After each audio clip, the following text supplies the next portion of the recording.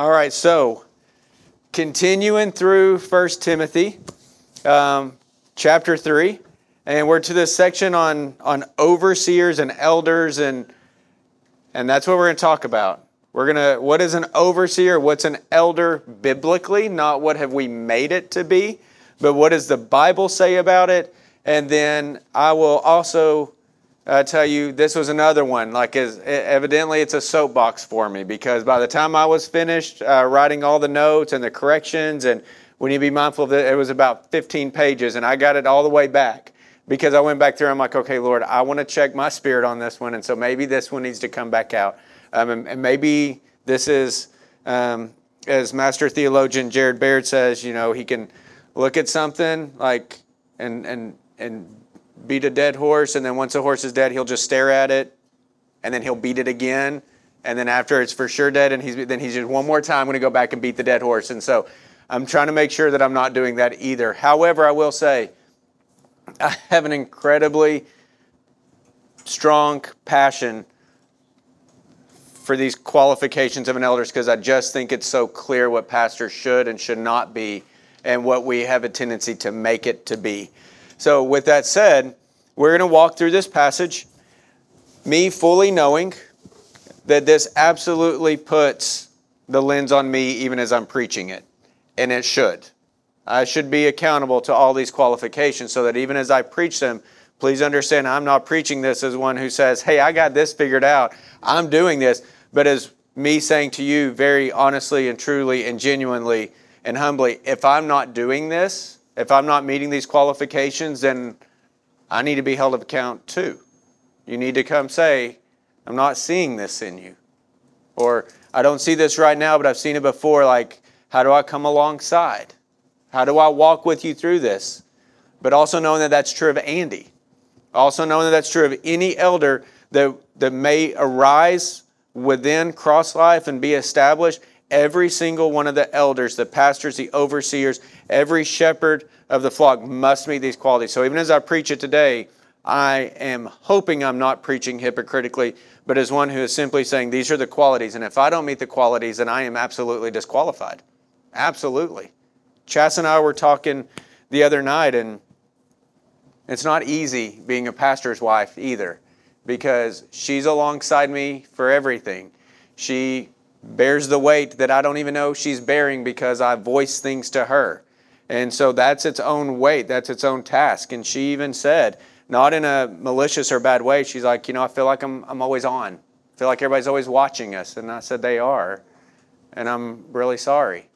And it is an incredible weight, not just for me, but for her, for Andy, for Alyssa, for whoever another elder may be, for his wife, for his family.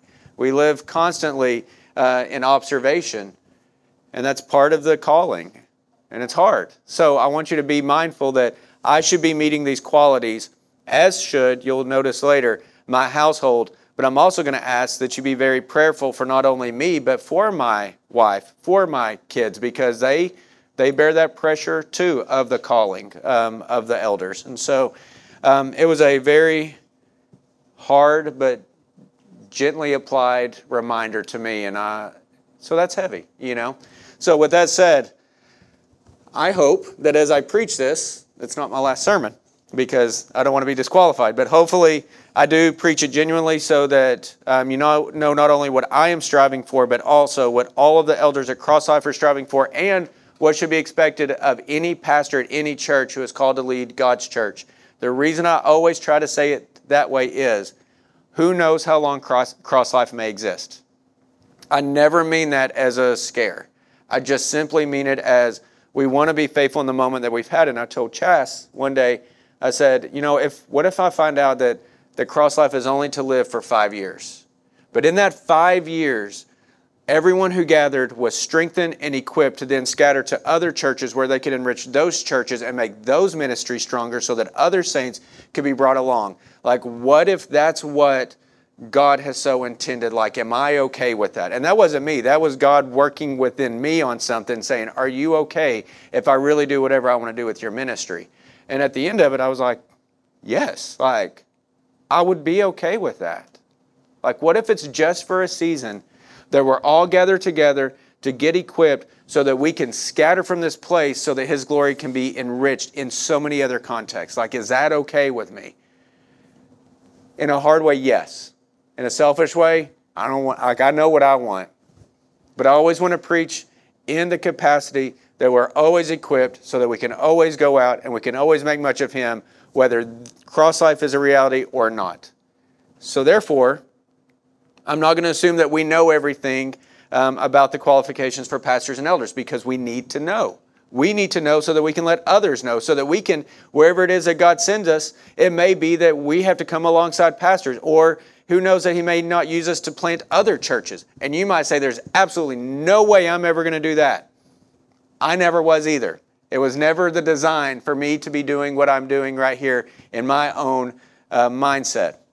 But you never know what God is going to do with you after a decade.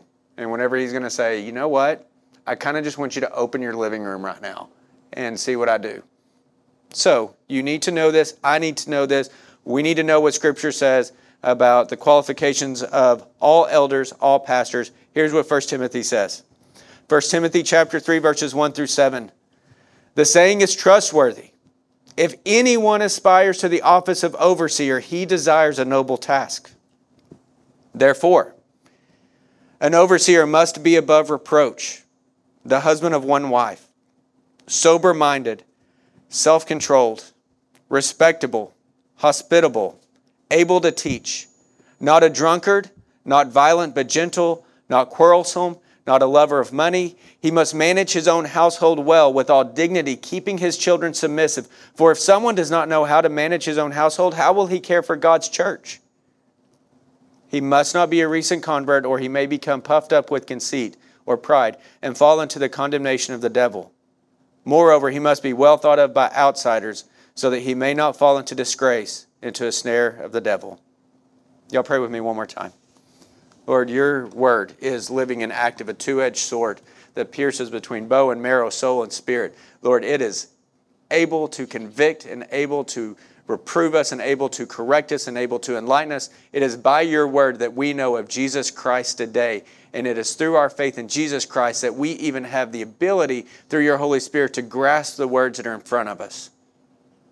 Lord, I pray that this right now is not a scholarly study, but it is your saints intently trying to understand how much you care for your church and those who lead your church. I pray, Lord, that you guard us from Satan, who seeks one to devour and who prowls around and, Lord, would be ready to cast accusations on other pastors that may come to our mind in a negative sense. Lord, I pray that you guard me from Satan and from my own self.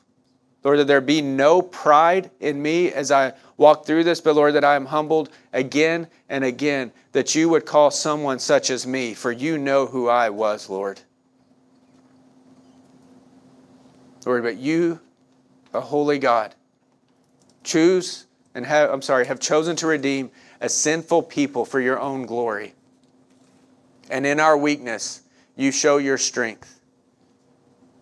Lord, I pray that as we open this word, we are reminded again, not of the pastors and the elders, although that's what we're seeing, but Lord, of the goodness of our God and of your glory. Lord, that's what we're called to live for. Before the very face of God, may we live humbly and holy for you. As a congregation, as a royal priesthood, as a holy nation, but Lord, also as pastors and elders who are called to lead the church. Lord, please stop my mouth whenever I begin to speak too much. Amen. Okay, so here we go. What is clear? Just going to start walking through this, okay? All right. What is clear? Number one, the Bible is very clear as to what kind of man God wants to lead His bride, His body, His church. Never forget the identity of the church is not just a bunch of people coming together, but the church is composed of those people who've made a profession of faith. They are the saints. We may not feel like saints. We may not always act like saints, but positionally in Christ, the church is the gathering of the saints. And God has been very clear about the men that He wants to lead the gathering of the saints. We also see this structure all throughout the Old Testament. We see that God has appointed leaders. There is this mindset in our culture today, and it's been around forever, that sometimes we like to camp in Peter, where it says that we are a priesthood of believers. And we all are. But of God's people, He does establish order. That even though the church is an organism, not an organization, there must still be order or it will die. So we are an organism. We are a living thing. We are a living church is being brought together. We are His temple, His bride, His body. And God cares about the health of that to the degree that He says, you can't just put anyone in charge. They must meet these qualities. So He's very clear. Number 2, what is an overseer? Okay, because look, it says, the saying is trustworthy. If anyone aspires to the office of overseer, he desires a noble task. We don't talk like that here in Arkansas. We got pastors, right? In some churches, we have elders, but the term elder is, I'm going to scoot back just a little bit here. The term elder is even kind of foreign here in the South, but it's not foreign in all the contexts of the churches. And then you get into, well, are they a ruling elder? Are they just elder-led or elder-ruled? And is this a preaching, teaching? I mean, they use the term quite a bit. Presbyterians use that term elders and elders who rule and ruling elders quite a bit. Or you'll hear elder board. So the term elder and overseer and pastor or shepherd, those are all interchangeable. They're all valid translations. Bishop appears in some translations as well. The original Greek word is episkopos. Right? So you go to Walmart today and people are talking about church and you're like, well, we talked about episkoposis today. And you just throw that out there. Okay, so for my note takers, that's Episkipos, episkopos. It's often translated as elder, bishop, shepherd, elder, bishop, overseer. And in America, we use the term pastor. And pastor and shepherd are interchangeable terms as well. Now, if you think about each one of these, it does start to highlight like what the pastors are supposed to be doing, what the elders are supposed to be doing. Whatever church we go to, this is the biblical identity of the overseer. I'm sorry. Here's our pathway. I just asked what is clear, what is an overseer, what does an overseer do, and what are the qualifications. So that's where we're starting to kind of move, because the qualifications are very important, but we also need to know if they're even fulfilling the roles that they're doing. But listen to each one of these terms. Overseer refers to the function of giving oversight to the entire church. They are overseeing the church, right? The term elder refers to a stage of life, possession of experience, and status. So I was called to be an elder at Cross Life Russellville, I guess maybe a decade ago. That does not seem right, but it has to be. Still in my 20s, and I really wrestled with, barely in my 20s, but I'm gonna hold to that. I was still in my 20s, okay? But I really wrestled with, I can't be an elder. And whenever the pastor approached me, he kept saying, well, I think you need to consider the qualifications. I was like, I can't be an elder. I'm not old enough. There are wiser, older men. And he said, age is never one of the things in the qualifications. He said, what matters is, do you know the word? Are you able to teach it? Are you above reproach? Are you self-controlled? Are you respectable? He's like, you're already doing the roles of an elder. People already come to you for leadership in the church. I think you just need to kind of get over yourself and just do it. And I'm like, okay. So I said, okay, I will agree to be an elder, but I'm hesitant, but I'm just going to sit there and listen a whole lot, because there are much older, wiser, more respectable men in that room. I am not good at holding my tongue. So the first meeting, I didn't sit very silently, but God had to walk me through what biblical eldership is and what it's not. But even whenever I hear that term elder, I think, someone who's older, someone who has gray hair, someone who's like more mature in life and had life experiences. And I think that's absolutely true. So God grew me into an elder so that I have gray hair. I prefer platinum, and there's gray here now. And I am older in life. But that's what that term means, is someone who has experienced, someone who is wise in how they have walked. It is a stage of life that we tend to think of, but it's so much more whenever we think biblically. And then the term shepherd or pastor. This is a metaphor that I care very much about. It's a metaphor for personal care given to the members of the church. I do enjoy preaching, but I much more enjoy pastoring. But I will tell you, the preaching is the easy part. The pastoring is the hard part. Walking alongside day by day, caring, waking up at 3:30 with you or others on my mind, or whatever that capacity is, whether it's in a good way or a bad way. But the shepherd pastor, they're the ones, they have that pastoral care. They care about the hearts and the souls. And so the shepherd, just like the shepherd would have a flock, that's that idea, is that the elder, the overseer, the shepherd pastor, they're in the midst of the flock, right? They're not rolling from a hillside, but they're in the midst of the flock and they're walking with it, guiding it, and leading it. So all these terms are interchangeable, and I honestly think that they need to be. Because once we get to the roles of and the duties of the overseer, then you will see that each one of those is applicable in many different ways. But in your Bible and throughout Scripture, if you see overseer, elder, or shepherd, they all refer one and the same to the same role. Okay. If you look biblically and you go through, you don't, except for really here in Titus, whenever it talks about elder or overseer, that's singular. Whenever you look throughout Scripture, there's a plurality. Whenever you see elder, it's got an S on it, so it's elder. So he writes to the elders and the deacons, or appoint the elders there. And so it's always in a plurality. Y'all, this is healthy. I think a plurality of elders is absolutely healthy. This means that there are multiple men who should function in the leadership of the church for God's glory and not their own. That's why we need a plurality. Whether that includes me, or whether that means that I'm sitting there and there are biblically qualified men, there should be a plurality, because I'll just tell you, Andy and I balance one another. I know me. I know that I can sit here and say, here's how we're going to go and here's how we're going to do it. I know my mindset, and I lead as a superintendent within more of that capacity. But whenever I'm pastoring the church and I'm an elder in the church, that plurality is so incredibly healthy. Because also, you know what? Whenever I'm low, Andy's here and he pulls me up. And whenever I'm high and he's low, then we pull one another up. Whenever I have one perspective, he may affirm it or he may negate it. And then we have this healthy discussion. It's good to have a plurality of elders and not just have the one person who makes the one call according to his own will. And so you're going to see a plurality. If you want to note this, you're going to see a plurality, for example, in Acts 20:17, it refers to elders. In Philippians 1:1, it refers to elders, plural. In Titus, it refers to elders, plural. In Peter, it refers to elders, plural. You go through and you start finding the word elders or shepherds, and you will see that there's a plurality all throughout the New Testament. I think it's absolutely healthy. Does this mean then that other churches who don't have elders are wrong and in sin? No, it doesn't. Okay, but I want to walk with you through that.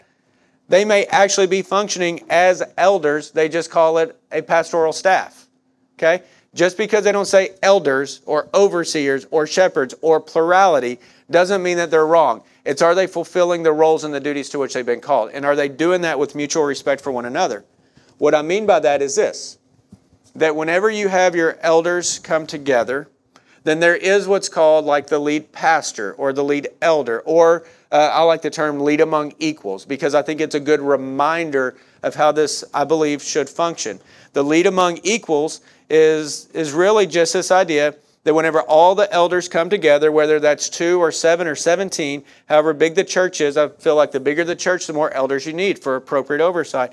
Whenever that comes together, all the elders have equal standing, equal qualification, equal expectation of the roles. But there is that one that they listen to, but not who directs all the order of the church. Therefore, let's just say that there were five elders at Cross Life. If 4 of them if we're discussing something and I say, well, here's the direction I feel like we should go, and 4 of them say, we don't feel that, or we don't agree, or we feel like we need time to pray, then I don't get to say, well, too bad, here's what we're doing. I get to say, okay, we need to discuss this and pray about it more, so y'all, let's walk through this, and we discuss it. The same is true of Andy and I. If we do not have a very firm agreement or peace between us on something, we don't move on it. I don't get to just simply say, here's what I think we should do because I'm the lead pastor. I'm the one that everyone publicly, visibly sees. I'd have no extra authority in that. I'm just simply a lead among equals. So In that plurality, there is still order. And in that order, that kind of comes out as there's a lead pastor or a lead elder or there's a lead among equal. Whenever I speak, I know that there's probably a deference to my voice in that council of plurality because that's just part of my role. But it doesn't mean I get to dictate. It means there may be a deference, there may be an asking, there may be a questioning, but I don't get to dictate. What has happened in our American churches is we have set our churches up not with this council of godly men, or this plurality of godly men, but more with an organizational structure where there's a CEO at the top and he dictates and determines all the matters of the church, and then there's just other staff. But we've elevated this one role of this one pastor to where he determines all the direction of the church. I think you just have to be careful. That's all I'm saying. And you have to be careful when you see it. Do I think it's sinful? No, because whenever they come together, if he respects their voice and their leadership and them as pastors, then that's healthy. Does that make sense? Like there's nothing wrong with that. Just because they use the word staff and not elder doesn't mean it's bad. It's how do they operate in conjunction with one another. Several years ago, my family was part of a church whose lead pastor left. And what happened was whenever that lead pastor left, the pastoral staff rose up. Like the children's pastor preached one week, the youth pastor preached another week, the executive pastor preached another week, the worship pastor preached another week, the children's pastor preached, the youth pastor preached, the executive pastor, the worship. And then they were on this really incredibly healthy. And I was loving it and I was growing. And then the church said, well, we need to call an interim pastor because we don't have a pastor right now. And I'm sitting there going, no, you have pastors. Just let them do it. Like you already have pastors there.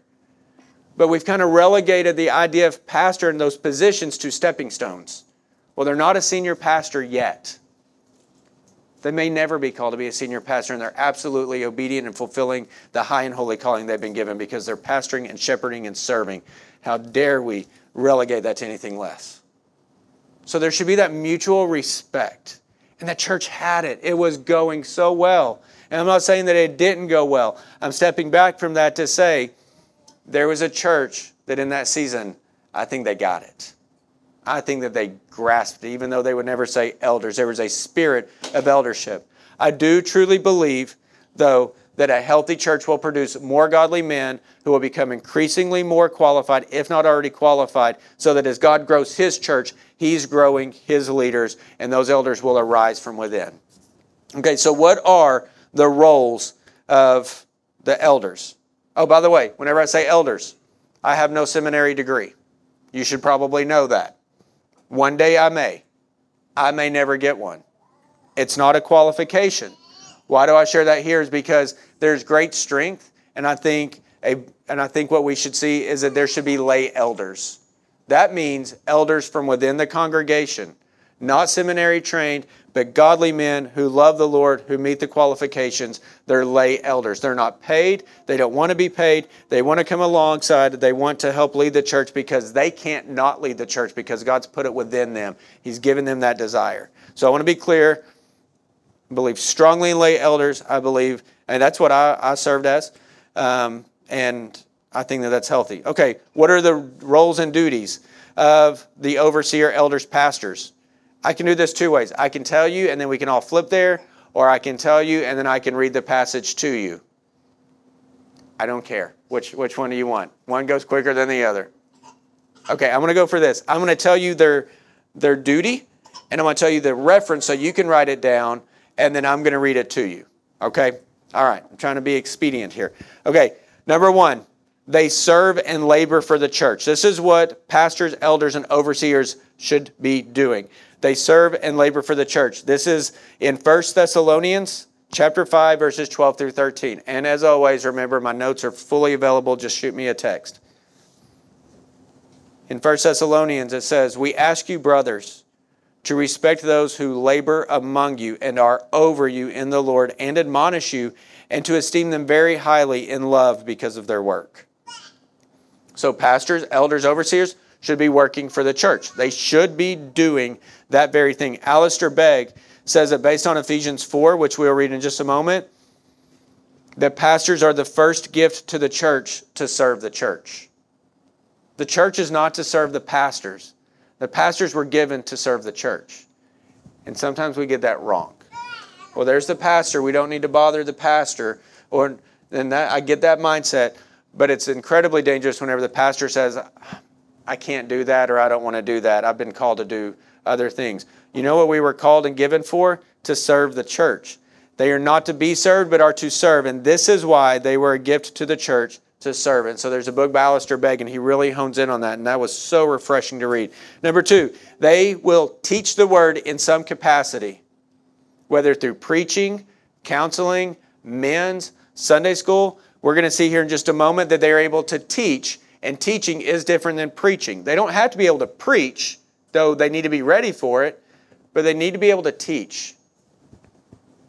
And so that might be in the capacity of counseling someone. They're able to take that word and they're able to counsel and give them the right word at the right time and communicate it. They're able to lead a Sunday school class clearly and effectively teaching the word.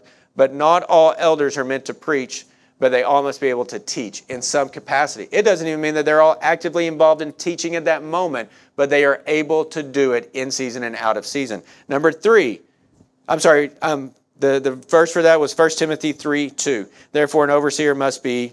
able to teach.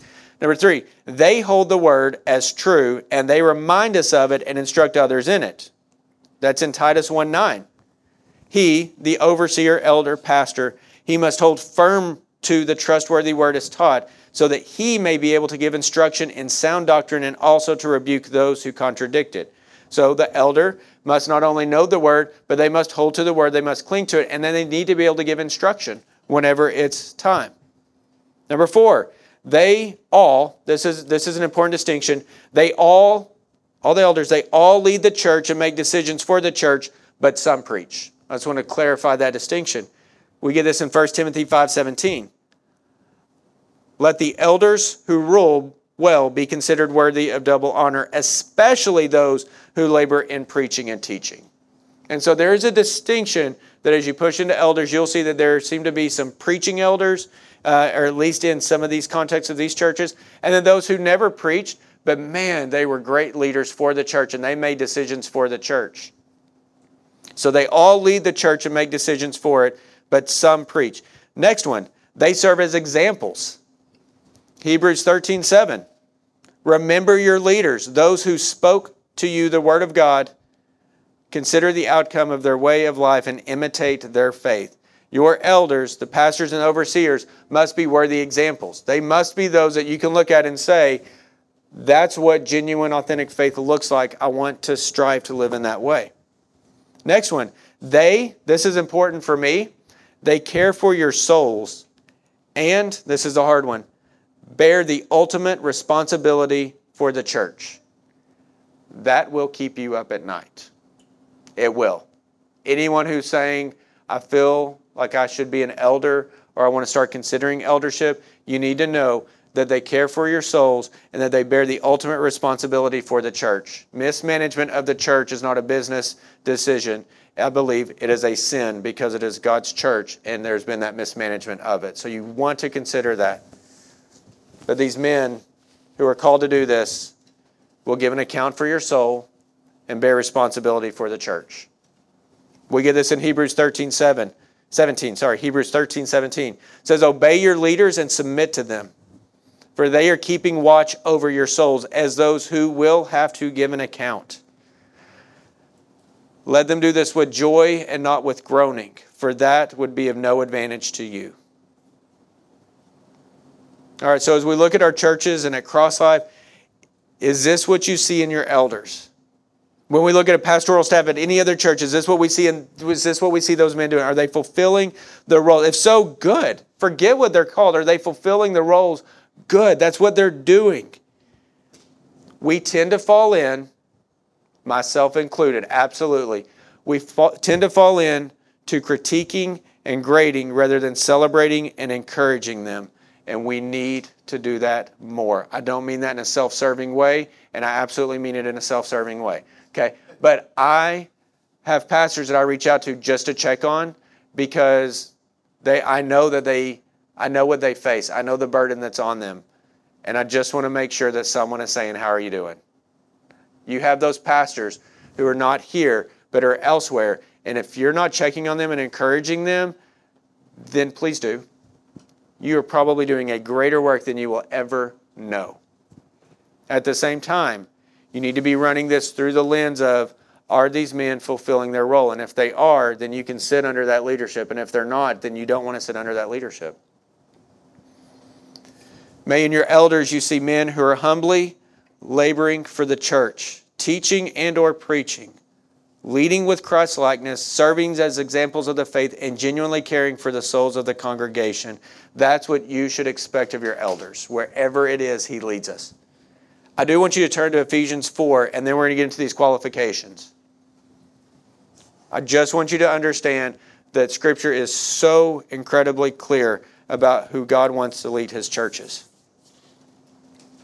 We've made it a matter of skill and experience and degrees. And we forget the roles and the qualifications. So one last thing. God has appointed elders to lead His church, His body, His bride. This is His design. And take a look at Ephesians chapter 4, verses 8 through 13. Therefore it says, when He, this is talking about Jesus, when He ascended on high, He led a host of captives and He gave gifts to men. In saying He ascended, what does it mean but that He also descended to the lower regions of the earth? We're not going to cover that one right now, okay, y'all? He who descended is the one who also ascended far above all the heavens, that He might all fulfill all things. That's one of those mysterious verses. What does it mean? Well, not our sermon right now, okay? This one is. Verse 11, He, Jesus, and He gave the apostles, the prophets, the evangelists, the shepherds, and teachers. Remember, there's our word shepherds.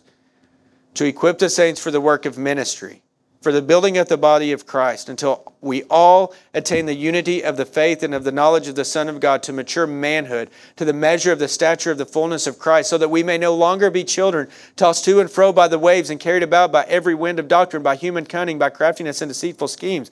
Now, what do we see? That when Christ in His triumphal procession to the throne, He was giving gifts to men. And we see those as the spiritual gifts that allow us to all serve. But then He gave specifically these 5 different roles. And some would say that these aren't 5 different roles, that they're all one role. I think that there are 5 different roles here. That's like just an understanding of the Scripture.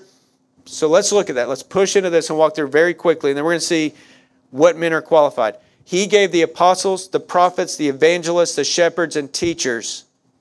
You know what we see? They are given by God. To do what? Verse 12.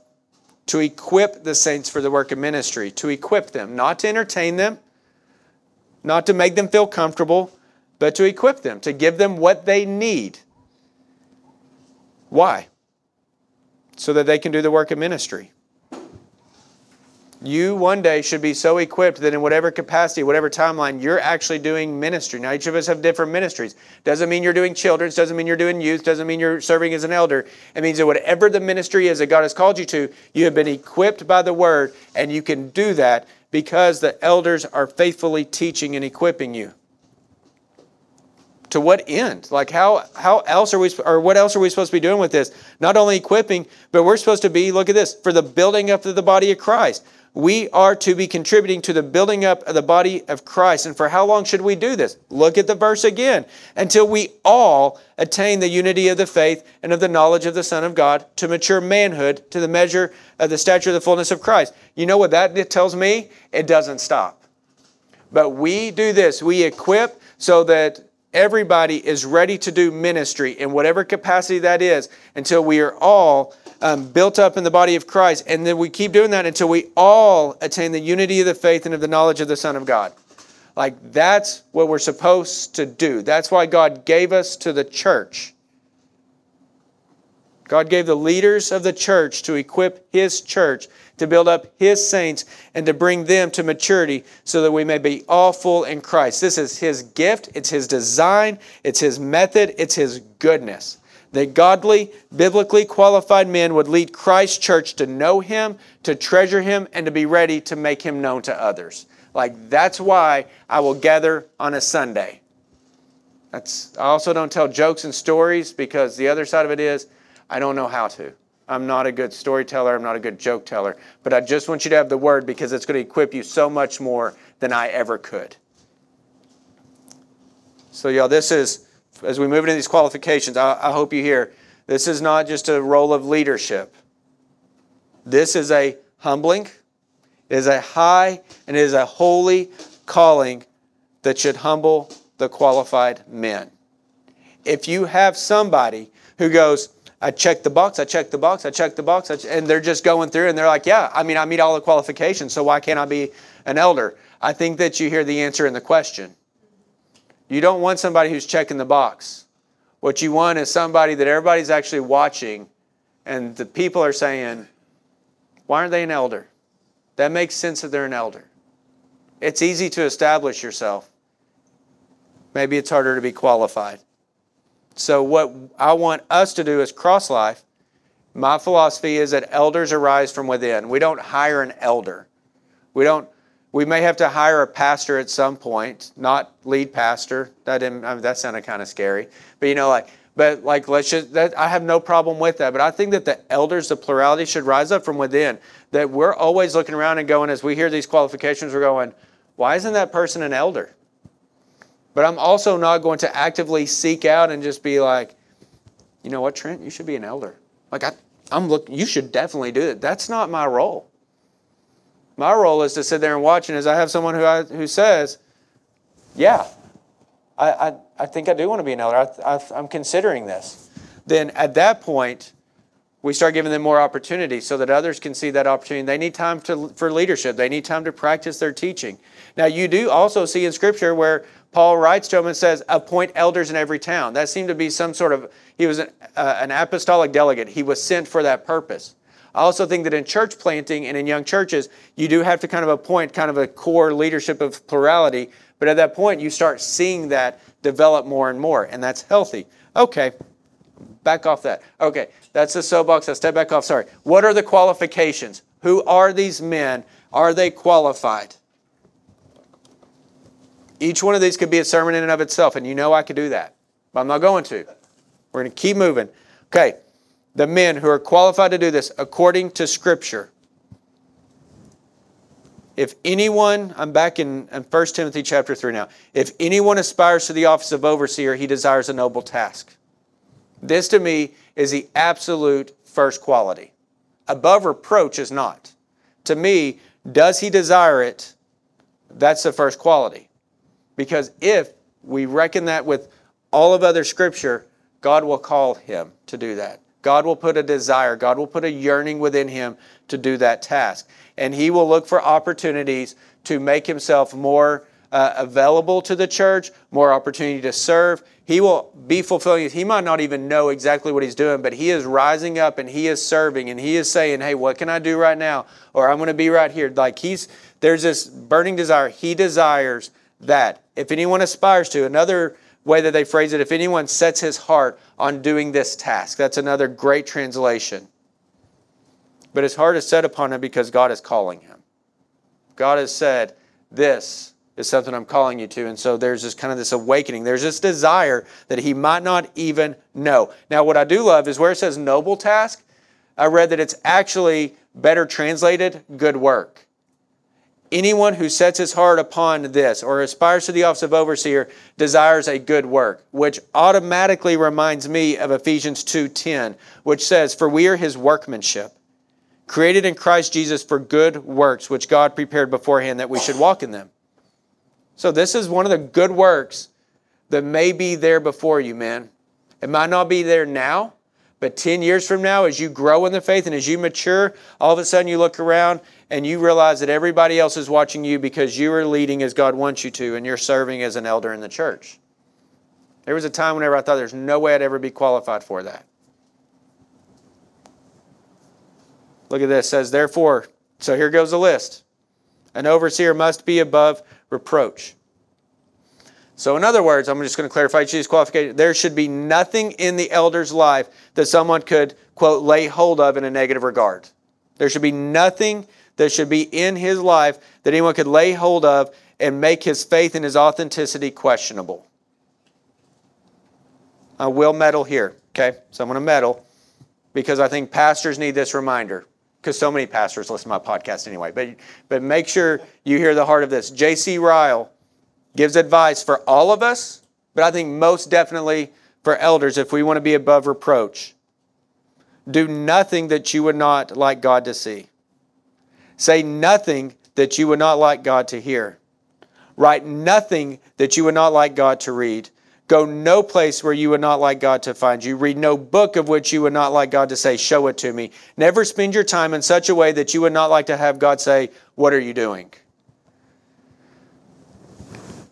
There goes, like, many of the books, many of the shows. What's left? Looking at trees and reading the Bible, right? Don't even talk to people. Like, you just like, but the heart is, yeah, we must absolutely really check the entertainment and the media that we take in, the words that come out of our mouth. We cannot comfortably toy around with those things that dishonor the Lord, especially as elders. There's no safe place in which we can say what we want, for He hears everything. There's no hidden place in which we can entertain what we want, for He sees everything. What others do see, elders are accountable for, and what others do not see, elders are still accountable for. They must be above reproach in private and in public. It is for this reason, in case any of you have ever wondered why I draw such a hard line on this, it is for this reason that I don't cuss, nor do I think it's acceptable for an elder or a pastor to ever cuss, even in joking.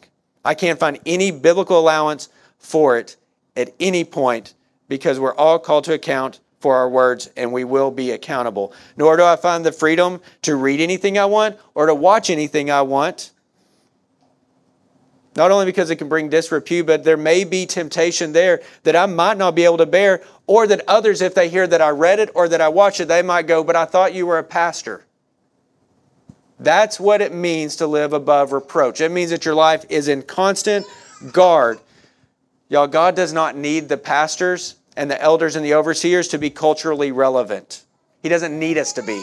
What He wants us to be is to guard the deposit that we've been given and to live holy and acceptable lives, because Jesus Christ has shed His blood for us and for His church.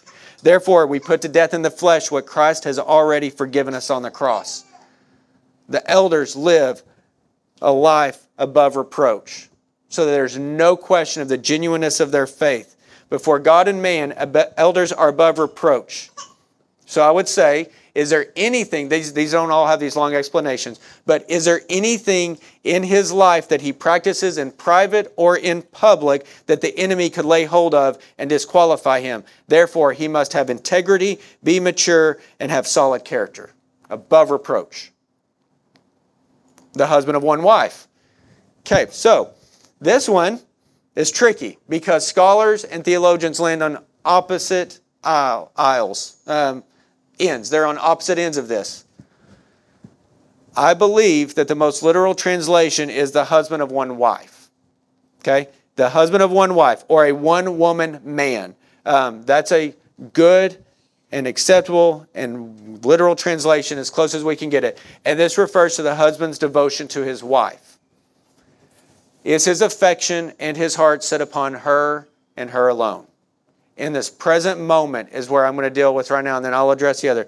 But in this present moment, is his affection and his heart set upon her and her alone, both in public and in private? Is she the sole woman to whom he is absolutely devoted? He must be a one-woman man physically and spiritually and emotionally. Therefore, some have taken different camps on this. Some will say, and they hold it very strongly, that if a man has been divorced, he is absolutely disqualified from being an elder or a pastor. There's no way at any point that with divorce present, they can be qualified. Another camp holds very firmly to they can if it was in the past and meets certain criteria. And if they were not a Christian before, then they should still be able to be qualified now that they are Christian, assuming the fact that they have a strong, healthy marriage right now. Let me tell you this. Ask me again in 5 years, and we'll see which camp I'm in. But as in most things, I see the validity in both. And I think that there is something we got to consider in both of those regards. So please hear me, because I think this matters for the future elders of Cross Life and me serving as an elder and a pastor. For me, I believe that if a man has been divorced, then there should be a hard, prayerful pause in consideration. And I'll walk you through that. During that pause, we're looking at the nature of the divorce that is being considered. I don't think that the presence of divorce then is the absolute disqualifier of a pastor or an elder. So with that in mind, I ask the question, what were the conditions of that divorce? Was it a biblical divorce? What I mean by biblical divorce of abuse, abandonment, adultery, in which he actually was not at fault at all. If he remarried, how does that divorce affect their marriage? These are things that I would be thinking through. If he remarried, how does that divorce then affect the marriage now? And to whom is he remarried? Was there a biblical divorce there or was there not? Was there repentance there or was there not? Also, you just need to know remarriage is not a sin. There are criteria for remarriage. That's okay, if it's biblical. I also have to ask, how will the community consider the above reproach aspect with a pastor who has been divorced? All of this is not always just a clear-cut black and white thing. I think there are many considerations that go into this. Right now, my position on this topic is that his present marriage is of utmost importance and that his past marriage is open to a whole lot of consideration and discussion. That's where I land on it. I learned from a pastor for many years who preached Christ crucified, who treasured Him above all else. His love and devotion for his wife was unquestionable. His theology was deep and sound, and decades ago, while a young preacher, his wife left him after she had had affairs. She left him because she didn't want to be a pastor's wife. And so this pastor was going to resign his position because he felt like he felt that because of the perception of the divorce that he would no longer be qualified. So I made this note. I said, was he disqualified? And I said, I don't believe so. I believe he fulfilled his ministry to Jesus Christ. I feel like he was qualified, knowing all those things and knowing his heart and knowing what led to it. That pastor was Brother Bill, who I've referenced many, many times over and over again throughout my sermons. He is like a grandfather in the faith to me. And I believe that he is one who had divorce present in his past, but who was not disqualified for ministry. But then you also got to ask questions. If you allow one divorced and under those criteria and considerations, then what does that look like for the next situation? I think that you have to approach each one humbly and ask, is this a one-woman man who deeply and affectionately loves this one woman right here that God has given him to be his helpmate? And then we consider all these other aspects. So that's where I land. Beats me. That's basically what it comes down to is I think it's worthy of consideration. I just think we need to be careful I must be careful that whenever men much wiser and smarter than me have divided camp so much, I'll just want to be very mindful that maybe there's something I'm missing. But I think in this, there is a great strength in both. Understanding the reality and the consequences of the divorce, but also taking into mind the consequences of that divorce and how they inform the present right now and the life that he's living right now. Because what if there were no divorce and yet he lived such a licentious, unloving lifestyle, completely disqualified also? Scripture goes on. I'm sorry, let me just tie a plain reading of it simply means he's a one-woman man. There should be no doubt, even from his wife, that his heart is set upon one woman, her. He must be sober-minded. This just means that he thinks clearly and intently through whatever task is before him. One commentator says he must have a serious attitude and be in earnest about his work. This does not mean that he has no sense of humor or that he's always solemn and somber. Rather, it suggests that he knows the value of things and does not cheapen the ministry or the gospel message by foolish behavior. I think it's great to have a pastor who can tell jokes. I like to laugh a lot. I like goofiness. My family tells me all the time, if they really knew what Mr. Massengeller, what their pastor was like, because I can be very foolish. But you take the serious things seriously, you take the foolish things foolish. I love to laugh. So it doesn't mean that by being sober-minded, he has no sense of humor. It just means he understands the seriousness of situations. He's self-controlled. He's not shaken by circumstances. He seems to compose himself regardless of whatever it is that's placed before him. He is able to control and maintain himself mentally, emotionally, and physically in that moment. He's respectable. Look at this one. The life that he lives is one that is easy to be respected, is how I translate it. It's easy to respect that person by those near to him and by those who are far from him.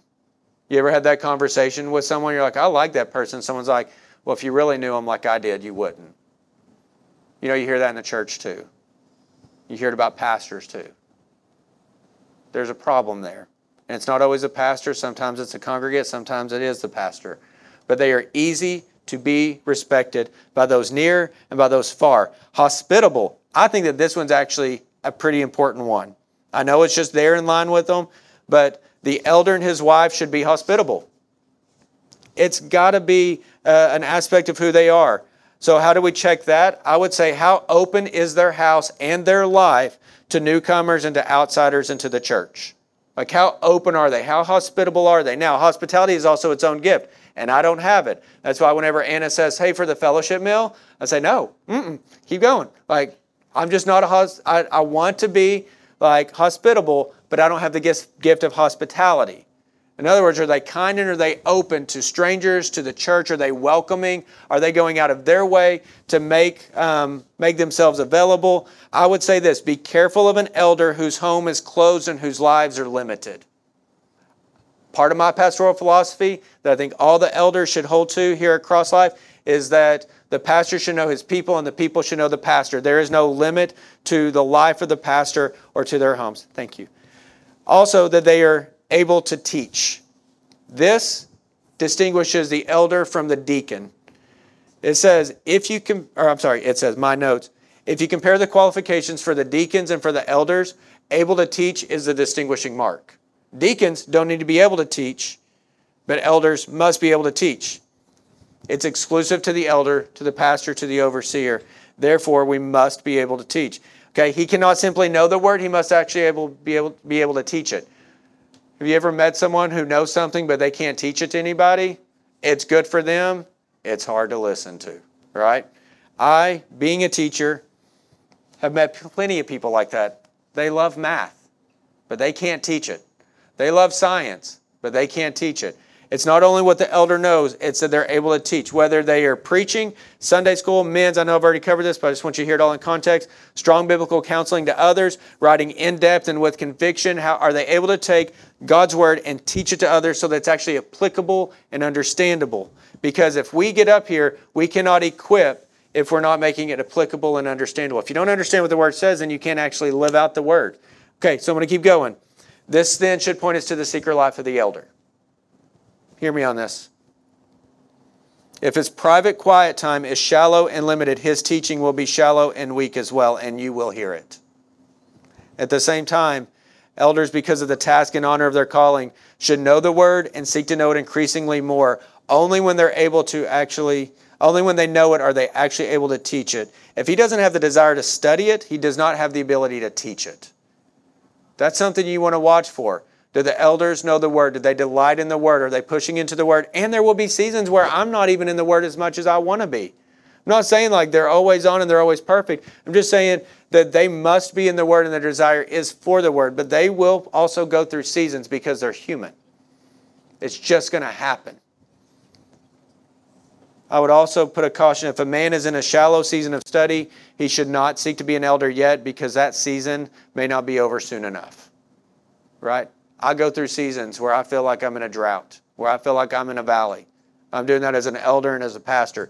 If I'm wanting to qualify or to be recognized as an elder and I know I'm in that season, then I think a loving thing that I should do at that moment is say to whoever's leading me through that process, I still desire this, but I'm in a season right now and it might take me a little bit longer, so don't fast track me. Let me get out of this season. Okay, not a drunkard. By the way, this does not say that he cannot have a drink, but that he cannot be a drunkard. He cannot drink to excess. This does point us to moderation. However, comma, as my grandfather would say, he always made sure to articulate the punctuation on that one. Doesn't say that he can drink. However, comma, this needs to be strongly balanced with the elder being above reproach and well thought of by outsiders. What would others think? Not just people who know him, but others who do not know him. Well thought of by outsiders is the last qualifier that we're going to get to. What will others think of this action? And I'm just telling you that matters so much more than you and I want it to. We tend to think, I don't care what other people think. The Bible says that you should care about your reputation. You should care what others think about you. You should have a good name and good repute above others. As Christians, not just as elders. We should care what others think. We are representatives of Christ, not of ourselves anymore. Our reputation most definitely, most biblically matters, especially for elders and pastors. What do others think of them, and what does the church think of them? The pastor's freedom is not what at stake, is what at stake. It's God's glory that's at stake. He gets to live, and he is called to live out Christ's glory so that others can look at it and see that sort of faith. He cannot let his freedom lead others to sin. How does his freedom affect others? He cannot be a drunkard. I don't have a problem with moderation. I don't have a problem with someone drinking in that way. But I think that we need to consider, what do others perceive in that, whether within the church or outside of the church. But he absolutely cannot be a drunkard. Keep in mind the society he's living in also. Okay, he also is not violent but gentle. Y'all, the elder must be gentle, and not violent. Violent in words, violent in attitude, violent physically, but he must be gentle. This does not mean he's a pushover. It just means he's not a fighter and a brawler. Look at Christ, who could call down every angel and stop every aspect of the passion and crucifixion, and yet walked into their hands and gave himself freely because he trusted the Lord. We are called to be gentle, not quarrelsome. He does not seek to fight, even over words. He seeks and strives for unity. You and I as Christians tend to be known more for what we are against rather than what we are for. Think through that real quick. We tend to be known for what we're against rather than what we're for. That means something is wrong with our vocabulary and our message. Pastors too. Pastors do not need to be quarrelsome. Too many pastors are fighting about too many inconsequential things. Rather, there should be a striving for unity around the gospel. That is the heart of our Fifth Sundays, just so you know.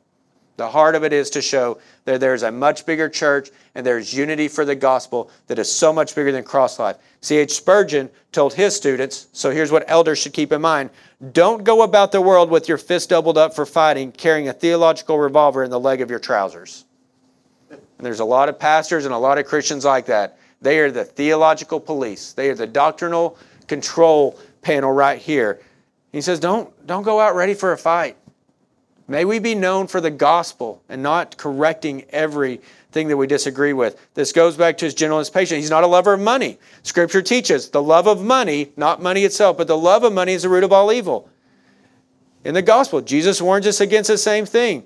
The elder cannot be greedy or driven by financial gain. At the same time, here's your balance.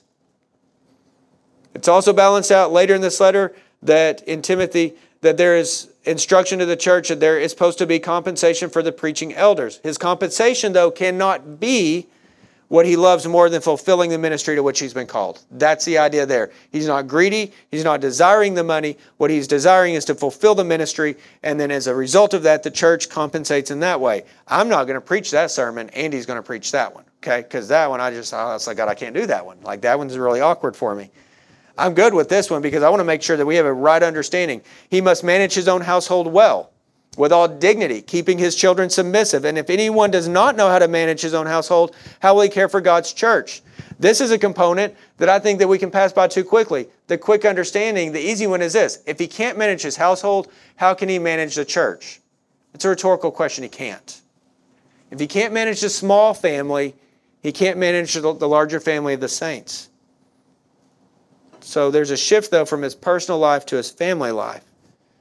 Is he leading a godly household and family? That's what you want to ask. It's not that they're perfect, but they do exemplify genuine faith and order. We hear that there. And I would ask this: how is he leading his household? Is it with dignity? Are his children submissive? This points a whole lot to his character too. Does he lead in private like he leads in public? Does he love in private like he loves in public? Is he the same man? Is he the same father? Does he lead with dignity and integrity regardless of the audience, is what I want to know. And are his children submissive because of their father's love and leadership or because of their father's wrath? There's a whole lot to all of that, right? Those are things that we've got to think through whenever we're considering elders. And whenever you're looking at me, you should be looking at the way that I father. You should be looking at the way that I love my wife. You should be looking at my character traits and my qualifications, my personality. Like, my life has to be absolutely, completely open to you, because you always have to be checking, am I qualified or disqualified as an elder? You have to be.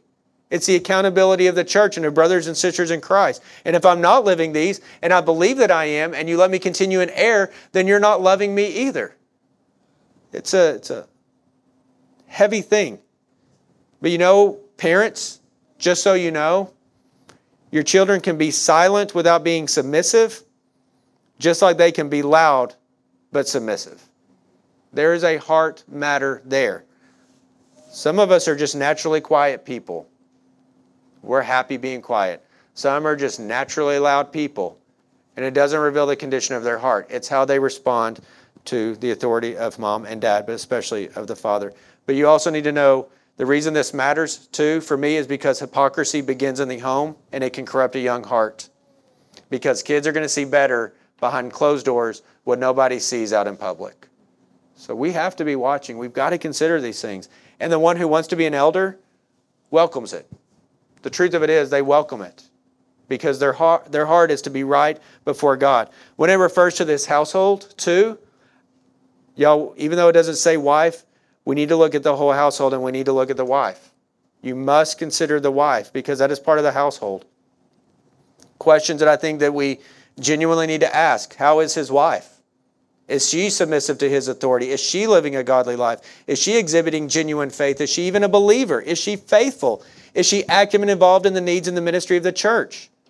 Will she be resentful of his service to the church? And it's all because of this. Because of the wife's influence in her husband's life and because of the biblical model of marriage and because of the fruit of the Spirit that should be exhibited by her, the church must also look to the elder's wife to see if he is qualified. I know you have never walked or been a part of a church or known anyone who's part of a church where the pastor or the deacon's wives may harbor bitterness and unforgiveness, who do not attend church, who do not serve, who gossip and slander even in their safe places, who seem negative or disillusioned, who seem apathetic. You surely have not been in any of those churches. Y'all, we have. The wife, I do believe, in considering the household, the wife can and should disqualify his ministry at least for a season. It's part of managing the household. You must look at the wife because as he leads his wife, these other things should be falling in line. Okay, it goes quicker from here. He must not be a recent convert, or he may become puffed up with conceit and fall into condemnation. That condemnation of the devil is, in other words, he's fallen for the trap that Satan set for him. That's all it means. But if you take a recent convert who loves the Lord, y'all remember whenever you got saved or whenever you made that decision, however you want to phrase that, whenever that moment happened, nobody was going to stop you. I mean, you were going to go out, you were going to take Christ to the nations, even if you didn't have a boat. Right? You were going to swim the ocean. You were going to go proclaim it. You were going to do that. And now we sit here today, we're like, I'm just trying to hold on. Right? Whenever we're in those moments, we must protect our younger brothers and sisters in the faith from the pride that could creep in if we put them in leadership too quickly. That's all it's saying. Because there is no room for pride in the pulpit. They cannot be prideful. Pride is what God absolutely hates. And whenever we get down to it, at the root of all of our sins is pride and unbelief. So we want to protect them. Do not lay hands or put a new convert in place. And he must be well thought of by outsiders so that he may not fall into disgrace, into a snare of the devil. Here's what I wrote. This is a vital qualification. It's not only how the church perceives the pastor or elder to be, but how the rest of the world perceives him.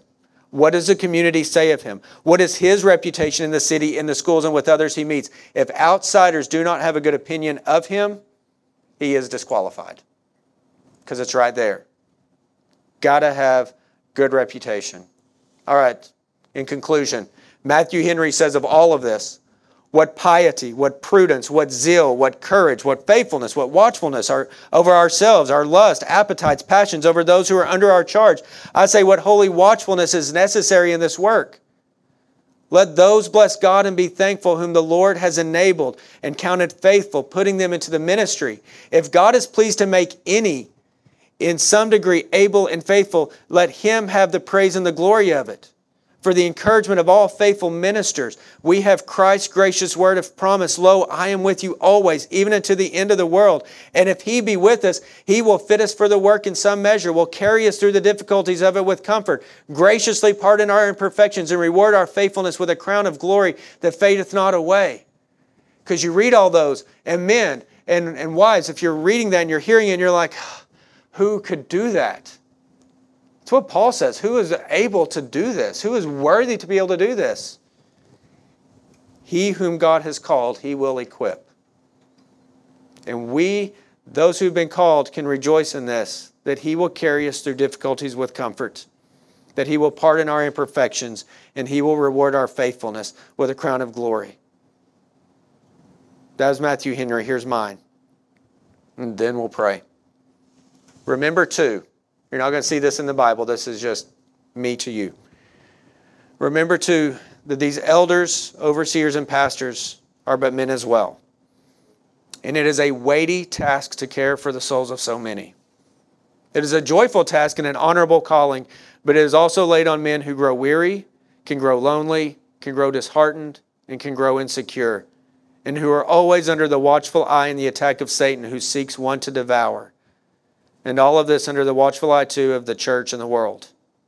The men who serve in this capacity do it because we've been loved by Christ and because we love Christ and His church. We do this because we've been called to do it. We do it because we desire to be faithful, but we are but dust, and He, God, knows our frame.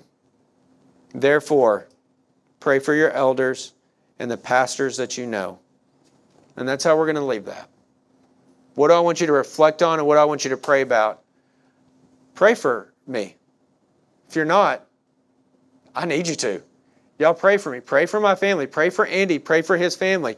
Pray that there are other men in this church who are qualified and who are ready to step into that role and to endure the ministry. But also, I want you to think about those pastors that you've had before. Consider their life, that they were examples for you, and consider that no one also may be just sending that encouraging word that they so desperately need in a drought or a dry season. Love serving you. Humbled by the fact that God would allow me to do this, as I know Andy is as well, and as I know other men who rise up to this occasion. But we must all be qualified, and it can't be because you like us. It has to be, and it can't be because we're willing, and it can't be because we have a master's of divinity. It has to be because we are biblically qualified and we're fulfilling the roles that we have been called to. Let's pray. Lord God, thank you for the pastors who have so graciously and so patiently poured into me. And Lord, forgive me for my critique of them. Forgive me for my impatience. Forgive me for my cynicism. Forgive me for my selfishness. Lord, I pray that today, that the gospel that they preach and have preached to others has such a rich fullness to them today. I pray that the banqueting feast that you have prepared for us eternally is something that they are able to feast in today. I pray that they not only know your word, but Lord, that they are so keenly aware of your presence today that they just know that their God is with them and delights in them because, Lord, they need it. Lord, for those faithful men that have poured into me, and I probably didn't pour back into them, Lord, for everything I didn't know about them, Lord, I trust you because you are faithful. And Lord, I pray that you bless them. And Lord, I pray that you give me the recall this week to reach out with an encouraging word to them so that they know that their ministry was not in vain and that the weight of ministry on their family was not in vain. But Lord, thank you for calling those faithful men who love you more than themselves and they love your church and are willing to serve. Lord, we love you and we're thankful for you. Amen.